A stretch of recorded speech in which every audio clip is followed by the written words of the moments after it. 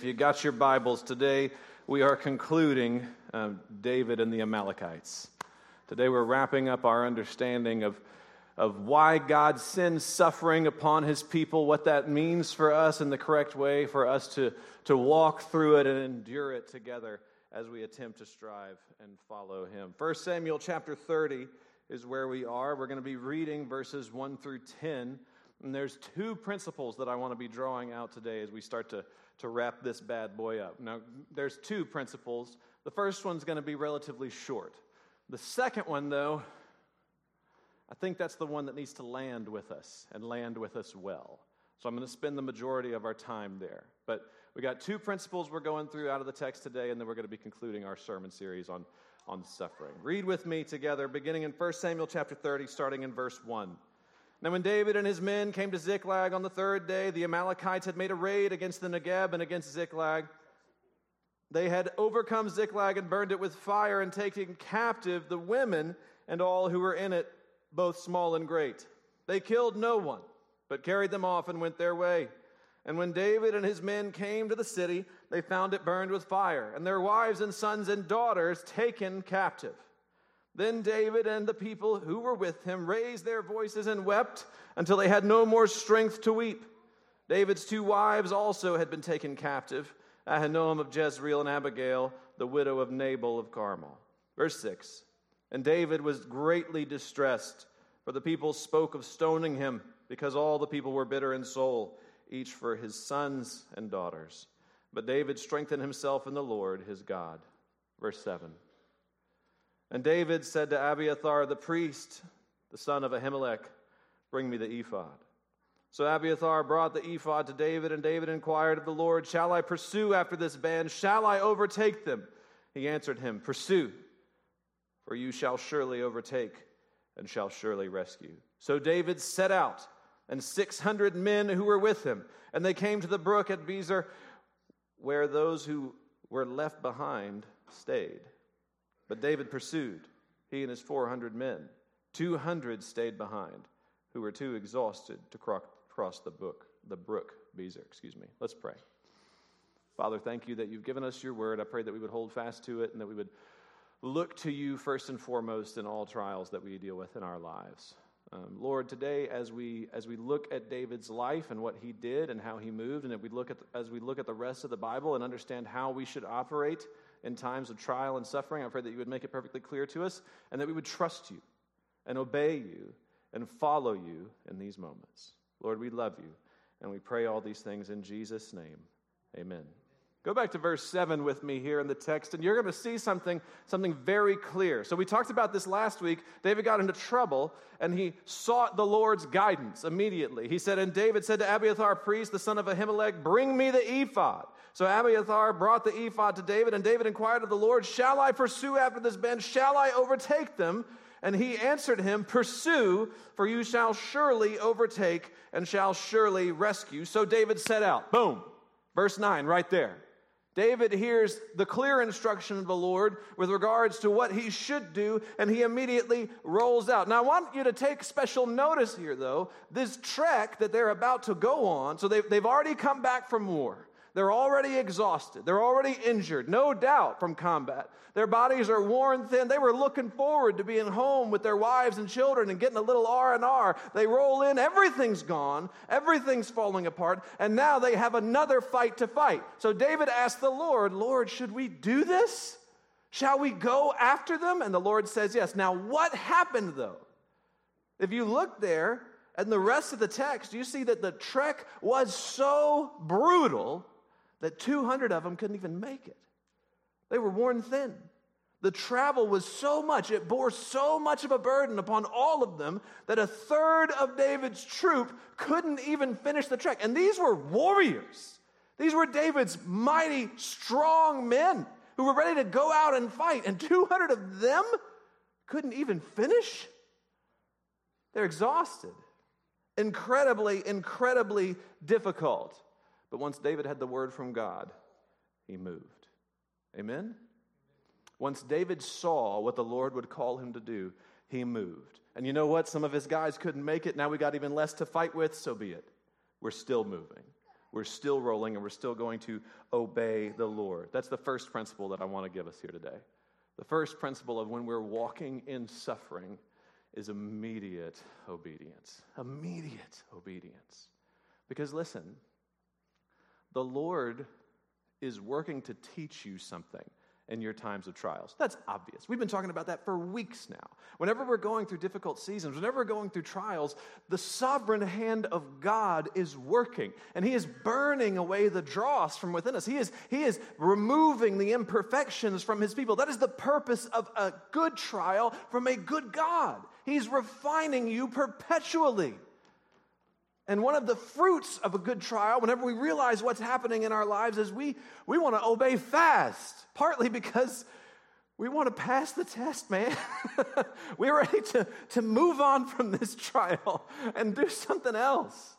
Some of my dearest friends from years ago, it was almost as though they cycled through the same trial in their life every 2 or 3 years. You know why, right?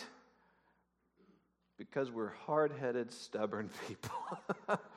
Because we're slow to follow, slow to learn, and slow to obey. Parenting does this wonderful refining thing to parents who are self-aware. Okay? Does this wonderful refining thing of whenever you discipline your children and whenever you're trying to raise them up in the fear and admonition of the Lord and you're trying to train them up in the way they should go, all those wonderful things. In your children's disobedience, if you're paying attention, we really should see ourselves, right? And see yourself quickly. You ever been tempted as a parent to say the words, "Why do you?" Oh. I know why you do, because, okay, I got it. I see it. And what do we train our kids to do? Obey right away, right? Right away, every time, all day, with a good attitude. Yeah, okay. We all still working on that ourselves, too. Kids, this is no secret. You know your mom and daddy.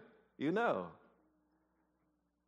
But in order for us to grow and thrive and flourish in the trials that the Lord has sent us, one of the fastest ways for you to do it is to obey fast.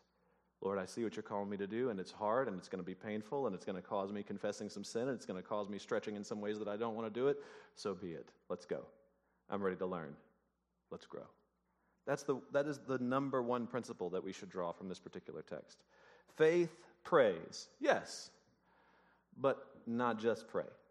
God, help me! It's like that meme that we see on the internet. I wish God would speak to me, and the Bible is closed across the table. God, teach me something. God's like, I'm teaching you right now. You're just not listening. You're just not obeying. You're just not following me yet. May we learn this lesson quickly and now. That in the times of our trial, yes, pray. Ask the Lord, Lord, show me. But the moment that you know what the Lord would have you do, you move. See, faith is not passive. Amen? Faith is not where we just sit down and hum shamalaka and enter into a trance and wait for God to give us visions and spiritual experiences. That's Easternism. That's not Christianity. Christians are reformers. They're active. They're moving forward. They're fighting to change the world. And not just the world out there, but the world in here. You fight to change who you are and your lifestyles and your patterns. And when you think maybe you're not too terrible at it anymore, you work to change the patterns and the designs around you. And the concentric circle moves out and out and out and out. We're so worried about the nation and balloons from China. Who cares? Who cares, man? China's spying. Duh. How many balloons do you think we got over China right now? Or whatever. A lot. Okay? We focus all of our attention and all our energy on things that you can exert no change over. Nothing. But you can't exert change here. Here. Well, not without the Lord's help, that's true, but He's sending you a trial, so guess what He's doing? He's helping. He's helping. Our first priority should be to look into ourselves and stir up the affection and obedience that the Lord would call for us to walk in. May we learn and learn quickly. Faith is not passive. Faith, real faith, is active. It moves, and it doesn't just move on things that out there that it can't change anything with, but it moves in here and in the concentric circles through which we may change our families, our neighborhoods, our communities, and maybe in some of our cases we actually have influence over our city and our parish. May we wield it well. But faith prays, yes, but once there is a clear course of action, we move. We move. And that means primarily we move on ourselves first. Now, why is this also important? Whenever you're going through it, okay, when you're going through an incredibly painful, difficult season of life, what's your first response? Somebody get me my weighted blanket, some Doritos, and Seinfeld reruns. I'm just going to vanish, okay? I don't actually have a weighted blanket. That was a joke. Some of y'all wonder, though. But listen, I'm very serious here. I'm very serious. Our response too often to difficult times is to retreat, right? Is to slink away. No, that's not what the Lord would have you do. The Lord would have you know what's coming, ask Him what to do, seek counsel, seek His word, and when you know, move in the right direction in which you should operate. Faith is not passive, it's active. You must move. You must take those steps. You must. If you've ever been to a good biblical counselor, and if you've ever seen Pastor Kirk, then you have been to one. But if you've ever been to a good biblical counselor, one of the things that they'll tell you whenever you're just in the thick of it and you're sad and you're feeling low and, oh gosh, there's so much going on. One of the things that they will often instruct, depending on your exact circumstances, is to say something like, hey, why don't you go serve somebody? Because when we go through the thick of it, our temptation is to say, oh, woe is me. Oh, it's so hard for me. Oh, gosh, nobody cares about me. I'm going through such a difficulty. So a good biblical counselor will say, it's really not as bad as you think it is. You can go serve someone and use that service not to remind yourself, look, people do have it worse off than me. That's not the point, okay? The point of your service is to take your attention off of yourself and give it to somebody else. And if you got little kids at the house, great news, you have no choice. They will, doesn't matter how bad your day is. If you don't take care of them, they will die. You have to take care of them. God's given you that grace.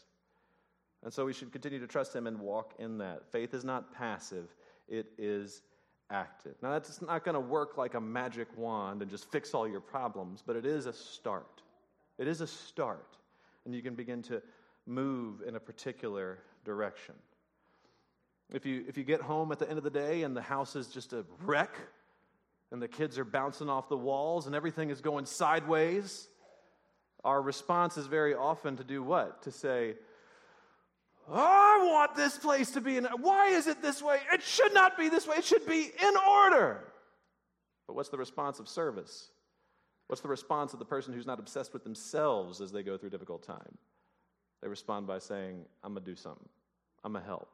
I'm going to move and exercise dominion over the dishes today. That's going to be my dominion mandate. I'm going to move, and I'm going to move in dominion over my toilets today. Amen, church. Like nastiest, okay, that's fine. Septic tank backed up. Well, time to exercise my dominion. That's part of it. That's what the Lord has called you to do, to serve those around you. And that will help you in the times of trial. You see, because if your trial is about you, and you just focus on you, and you only think about you, and you only, all these difficult things, then you're forgetting 95% of what the Lord is probably trying to teach you right now. Maybe He's just trying to teach you how to push and fight a little bit and work for the glory and dignity of others and not yourself. But let me get into my second point here. We must take action, yes, and our obedience ought to be immediate, right away, immediate obedience. Amen? And we don't just sit back and and sit and be, oh, woe is me, with our weighted blankets or whatever. We don't do that. We run after the Lord and we try to fight to obey Him and we pursue to obey His commands in all things. But there is a very important thing that we have to remember here, that when we walk through trial, we are facing God and not the trial. Are y'all hearing me? Where does David go? Right away, whenever his trial begins. He gets back, all his buddies, who were his buddies 30 minutes ago, now they want to kill him. Okay, he's losing everything. Everything's falling apart. He writes Psalm 69 and maybe some others as a result of the difficulty that he's going through. And in these moments, what does he do? Yo, get the ephod. He hollers at the priest. He's like, we got to talk to God. We got to figure this out. Let's go to the Lord. We must do it now. In the trial that he's walking through, he remembers that step one is to be facing towards the Lord. Why? Because where's the test coming from? We've talked about this 1,000 times already. Where's the trial coming from? It's coming from God. When Jesus spent 40 days in the wilderness, how did he get there? Do you remember? He was ushered into the wilderness by the Spirit. He was sent there by God into this difficult season, this suffering that he would walk through for the purpose of God's glory and the building of His kingdom. So God is sovereign over our suffering. Yes? Amen, church, right? God is sovereign over our suffering, and He sent it for a good purpose and a good reason. We learned that already. And that means that in the midst of our suffering, ultimately, we are safe. There is no pain that this world can inflict upon you that will have any threat to your eternal status. Not a chance. It's not possible. This is why martyrs could be skinned alive, because they knew where they were going. This is why William Tyndale's dying words on the stake were, "Lord, open the King of England's eyes," as he burned alive. Listen, God is sovereign over our suffering. We know that. We know that we are safe in the midst of our suffering. We know that. But we need to go a slightly different direction. I used this illustration already, but let's continue to hammer it home a little bit. The kitchen is disheveled. It's a constant mess. Somebody in this house keeps making the dishes dirty, and I hate them. What's going on? The kids are losing their minds. Dad's not paying attention. He's trying to figure out what's broken with some random thing around the house. Everything's falling apart. I just don't feel like doing anything about this. But here's what you need to understand that's underneath every single trial that we walk through. The problem isn't the kitchen's a mess. The problem isn't that the kids are losing their ever-loving minds. The problem isn't that dad is not paying attention to anybody's problems. The problem, listen, is God. The problem is God. Now, I don't mean that God is the problem in a negative sense, but I do mean this. For those of you that ever did any type of sports, y'all ever run suicides before? You ever throw up in a trash can while you run suicides? Yeah, y'all know. Okay. That coach is the problem. Is he not? That coach, he's making you do this. Now, it's for your good, and it's going to make you into a better team and a better person and all these different things. But that coach, in the moment of that suicide, and when you're barfing in the trash can on the sidelines, he's the problem. Now, we're not saying that God is the problem in the same sense that you're under God's wrath necessarily. But, well, let's think through this in a slightly different way. There is pain and suffering in the time of trials. But if your trial is all of the focus, you're missing the whole point of your trial. Your focus must be upon the Lord. The dishes in the sink, if they are all of your focus, you're doing it wrong. The misbehaving children, if they are all of your focus, then you're doing it wrong. The aloof husband who's not paying attention to what's going on, if he is all of your focus, then you're doing it wrong. The real issue is God and your relationship with Him. We wrestle not against dirty dishes, but against the Lord. Okay. The unbalanced books.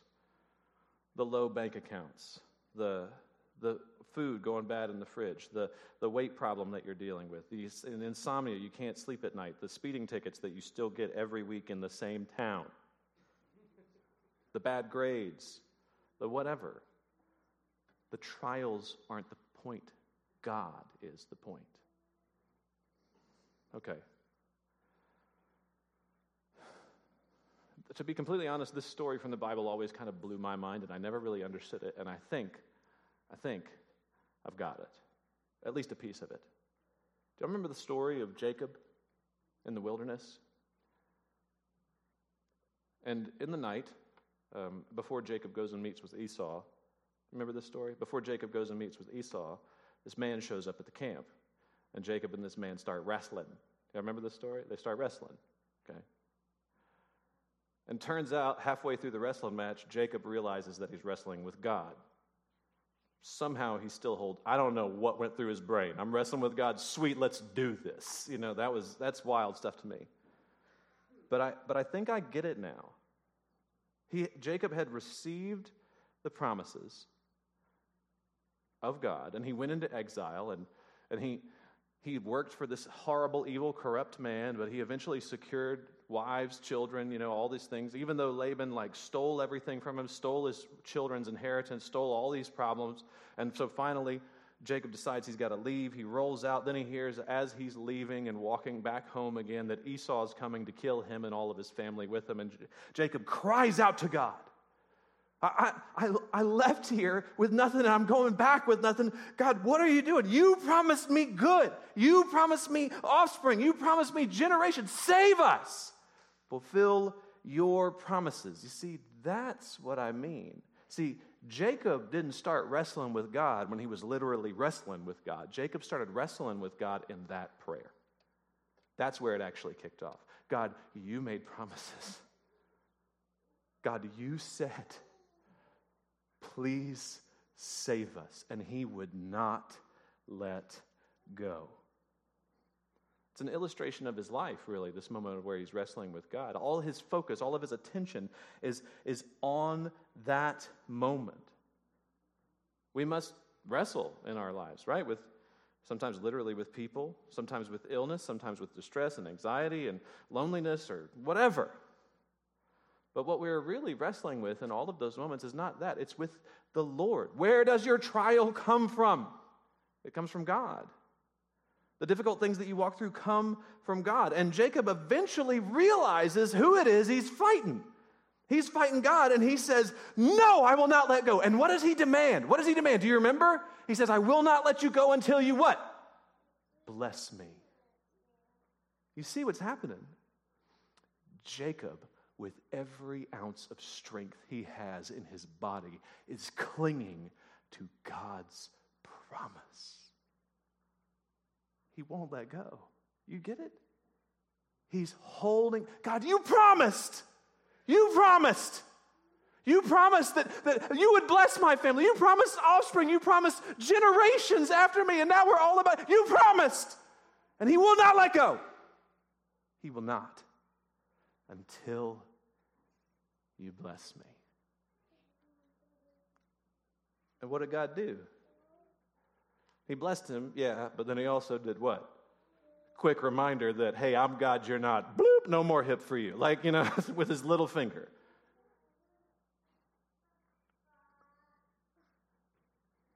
It's like wrestling with your kids. You ever wrestle with your kids? When you wrestle with your kids, you don't wrestle with your kids. No, you're getting everything. No, you don't do that. That's bad. That's bad dadhood right there, okay? I don't hold back from my children because they're going to learn. No, that's terrible fatherhood. Terrible fatherhood. When you wrestle with your kids, you got 20%, if that even. You're messing with them. You're holding them down, now they never win. Amen. They're going to earn that victory when they're 25 and you in the home. That's when it happens. But you dial it in for them, right? Why do you do that? Because you love them. And because you want to teach them how to be a little scrappy. And you want to teach him how to live and how to follow and how to fight, but you do it because you love him. It's the same thing that's going on with Jacob and the Lord. It's the Lord, okay? Could have wiped him out in a moment's notice without even thinking about it, but he didn't. He wrestled. Why? Because he loved him. And all of those trials that Jacob was walking through were from God because God loved him. They were made to drive Jacob to the Lord, to where Jacob would cry out and beg and say, "No, you promised. You promised. And I will not let go until you bless me. You promised." He fought and fought and fought and fought and fought, and God blessed. I think we got a lot to learn out of this. First, we talked about this a little bit already. What kind of God can't win a fight? The God that calls you his son, his heir, his child. It's not that he can't win a fight, it's that he restrains himself out of love for you. He's not pouring out wrath and judgment and destruction upon you. You know if that was the case. He's pouring out a trial that's grace for you, that he will use to refine you and refine you and refine you. But you, as his child, can fight as hard as you possibly can and can hold on and say, "I will not let go of you until you bless. I will not let go of you." You see, that's the point of the story. The awful, awful things that we walk through. No, God, I will not let go of you until I see your promises fulfilled. Don't you get it? That's the point. The point is not that Jacob wrestled with God. That's a stupid, man, stop. That's not the point. The point is that Jacob remembers God's promises and he will not let go. The deep, dark, heavy trials that you walk through as the people of God, this is what the Lord would call you to do. Don't let go. Because that is a temptation, isn't it? When things get real bad, when things get near impossible to get through, your temptation is to, I need my weighted blanket and my Fritos and my Seinfeld reruns. I'm just checking out. But that's not what the Lord would have us do. He invites us to wrestle. You can't win in the same way that Jacob couldn't win. But in Christ, you can. Because his promises have been made to you, that you will have a life and an inheritance, and that you are no longer cast away as a son of destruction, but as a son of God, as an heir. And if you look around in your life and you only see trials and things falling apart, then what do? You hold on to God as hard as you possibly can, and you say, "I will not let go. I will not let go. God, you promised that you would take care of and provide for this family, and I will not let go of you until I see that come true. God, you promised that there would be an inheritance, that there would be generations that would come after me. You promised, and I will not let go of you until it comes true. God, you promised that my children would believe in you. You promised, and I will not let go until I see it happen." You see that the whole disposition changes in that moment, doesn't it? It shifts everything that you do, everything that you believe. God, you promised, and I will not let go until I see it come true, until I see it happen. Because in the moments of our trial, we run away, we flee, we go, "No, I don't want this." But God says, "No, I've sent it to you for a good purpose. Don't let go." And if we agree, if we say, "I'm not letting go, I'm holding on through all of this," it drives us deeper and deeper into his promises, where he reveals our sin, he reveals our iniquities, he reveals our undeservingness of his grace, and we cry for it even more like children. "God, I see who I am, I know who I am, but you said, I repent, but you said And that's what I'm holding on to. You see, it changes everything. David shows us this. He's lost everything. He's lost his friends. He's lost his possessions. He's lost his family.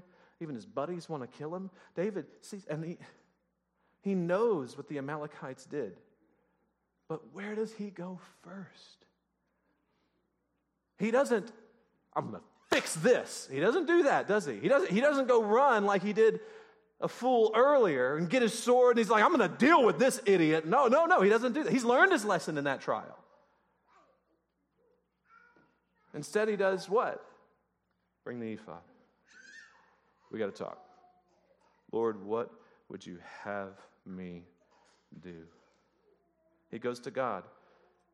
He hears his instruction. He moves in that direction, despite how difficult it may be, despite how hard it might be for him to walk and obey the Lord in this way. He rolls. Matthew 10, verse 28 teaches us to fear God before all things. And so David is facing his enemies, the Amalekites, but that's not who he's really facing. He's really facing God. Do you get it? He's going after the Amalekites, but he recognizes already that he doesn't wage war against powers. He doesn't wage war, against flesh and blood, but against powers and principalities. He's waging this war that he knows he's called to go and fight. But he's not just pointed at the Amalekites, he's pointed at God. That's where his face. And you can see it in Psalm 69. If you haven't read through it all the way, I would encourage you to do that. It's phenomenal. But I'll just read a few points out of it. David is pointed to God, and we can see it here. Psalm 69, verse 22, let their table become a snare before them and their well-being a trap. Uh-oh. We're reading imprecatory psalms today. You see, we're going to sing one later. Y'all came to church, man, weird church. Y'all picked poorly. Look, verse 23. Let their eyes be darkened so that they do not see, and make their loins shake continuously. You see what he's warring with the Amalekites, but he's warring with his face towards God. He's going to fight. He's going to battle, but he's got his face pointed towards the Lord as he goes to fight. God, you're fighting this fight. So do this. So make them afraid. So make their table a tripping point for them.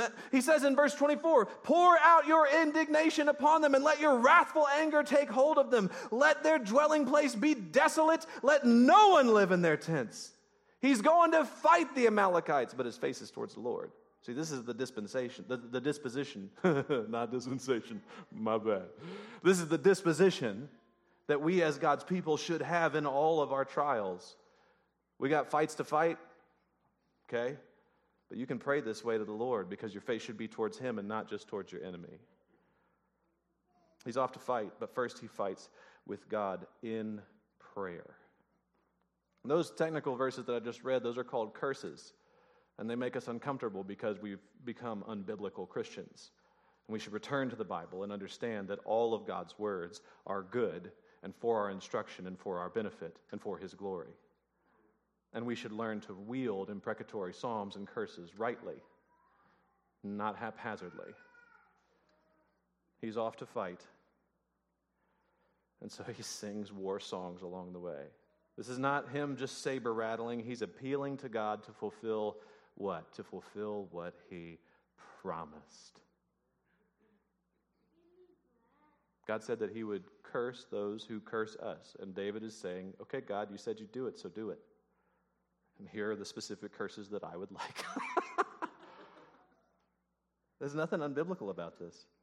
And we should hold fast to it. Now, this is a particular situation. And the Amalekites had been condemned by God, and they had been appointed by God for destruction. So I'm not telling you to go just like, my boss is a jerk. God, kill him! Like, that's not like that. That's the wrong way to handle this. But there are things that we should pray for. So let's ask that question. If our trial is due, at least in part, to our enemies, then how do we handle these things? Well, what does the Bible tell us to do with our enemies? Shoot them. No, wrong. Try again. The Bible tells us to love our enemies, right? Now, does love mean you passive and you roll over and you let them walk all over you? No, that's not what that means, although we might think that because the American church has become neutered and passive. But love means you stand your ground, you proclaim the truth, and sometimes that means you're going to lose your job, lose your reputation, lose your friends, lose your picket, whatever. But you still hold fast and you fight. You love your enemies, absolutely. What does the Bible say that we should do for those who persecute us? Shoot them. No. Wrong answer. We pray for those who persecute us. We pray what? We pray first, especially that they would be converted. Amen? We pray that they would be converted because now they're not your enemy anymore, they're your brother. Hot dog, let's roll. But we also pray for justice. Okay? We also pray for justice. You want God's justice in the world. We as God's people want his justice to be reigning in the world. We want that. We go to God and we ask for him to do his justice, not our justice. His justice. And then we move from there. And we remember that our problem isn't really our enemies, ultimately. That all our trials come from who? They come from God. You remember the story of David and Goliath, right? David and Goliath, what happened? Israel got passive. Israel got weak and lowly, and they stopped really following the Lord. So what did God do? He sent him the Philistines. They sent Goliath. God often raises up difficulties in our life, Amalekites, Goliaths in our lives to discipline the church, absolutely. And later on in David's life, when David gets passive, God raises up Absalom to try and take the throne from him. That's not what's going on necessarily here. But it does remind us that we should be called to be perpetually faithful, to be salt and light throughout our life as God's people. I don't want to go too deep on this because I want to keep these points going and make them very strong. But let me say this. Let me close with this. Your wars that you fight, it's not about the people. It's about God. And the danger that you run into if you become obsessed with people is bitterness, right? But here's how God works. God takes the enemy and converts him. And remember what Paul's problem was whenever he first got converted. Do you remember? All the church was like, hey, this is, wait. We inviting him in? We inviting him in? Y'all know, wait, him? Paul? Because he was killing us like 2 weeks ago. He's coming to dinner tonight? You see, if we remember the correct direction, the correct orientation that we should be facing as we are going through difficulties, as we are going through trials, it's not against flesh and blood in which we wage war, but against powers and principalities. If we maintain our focus upon God in the time of our trial, then you're not going to have that bitterness sink into your heart. See what I'm saying? You're not going to have that issue of orientation. And you'll be able to recognize that whenever God does something amazing, like save your enemy, you can receive them with joy into your heart. Bitterness against your enemies will drive you mad, and it will hurt your Christian life. And for many of us, we count the times that someone has done us wrong, and that root of bitterness just digs down deeper and deeper and deeper and deeper and deeper into our hearts. No, your trial cannot be focused on your enemy. Your trial is focused upon God and whatever it is that he wants to do with you in this season. But the proper disposition is to be like Jacob. I'm not letting go. I see the difficulties that you've sent to me. I've seen the trials that you've sent to me. I recognize that they come from your hand, and I will not let go until you bless. Let's pray.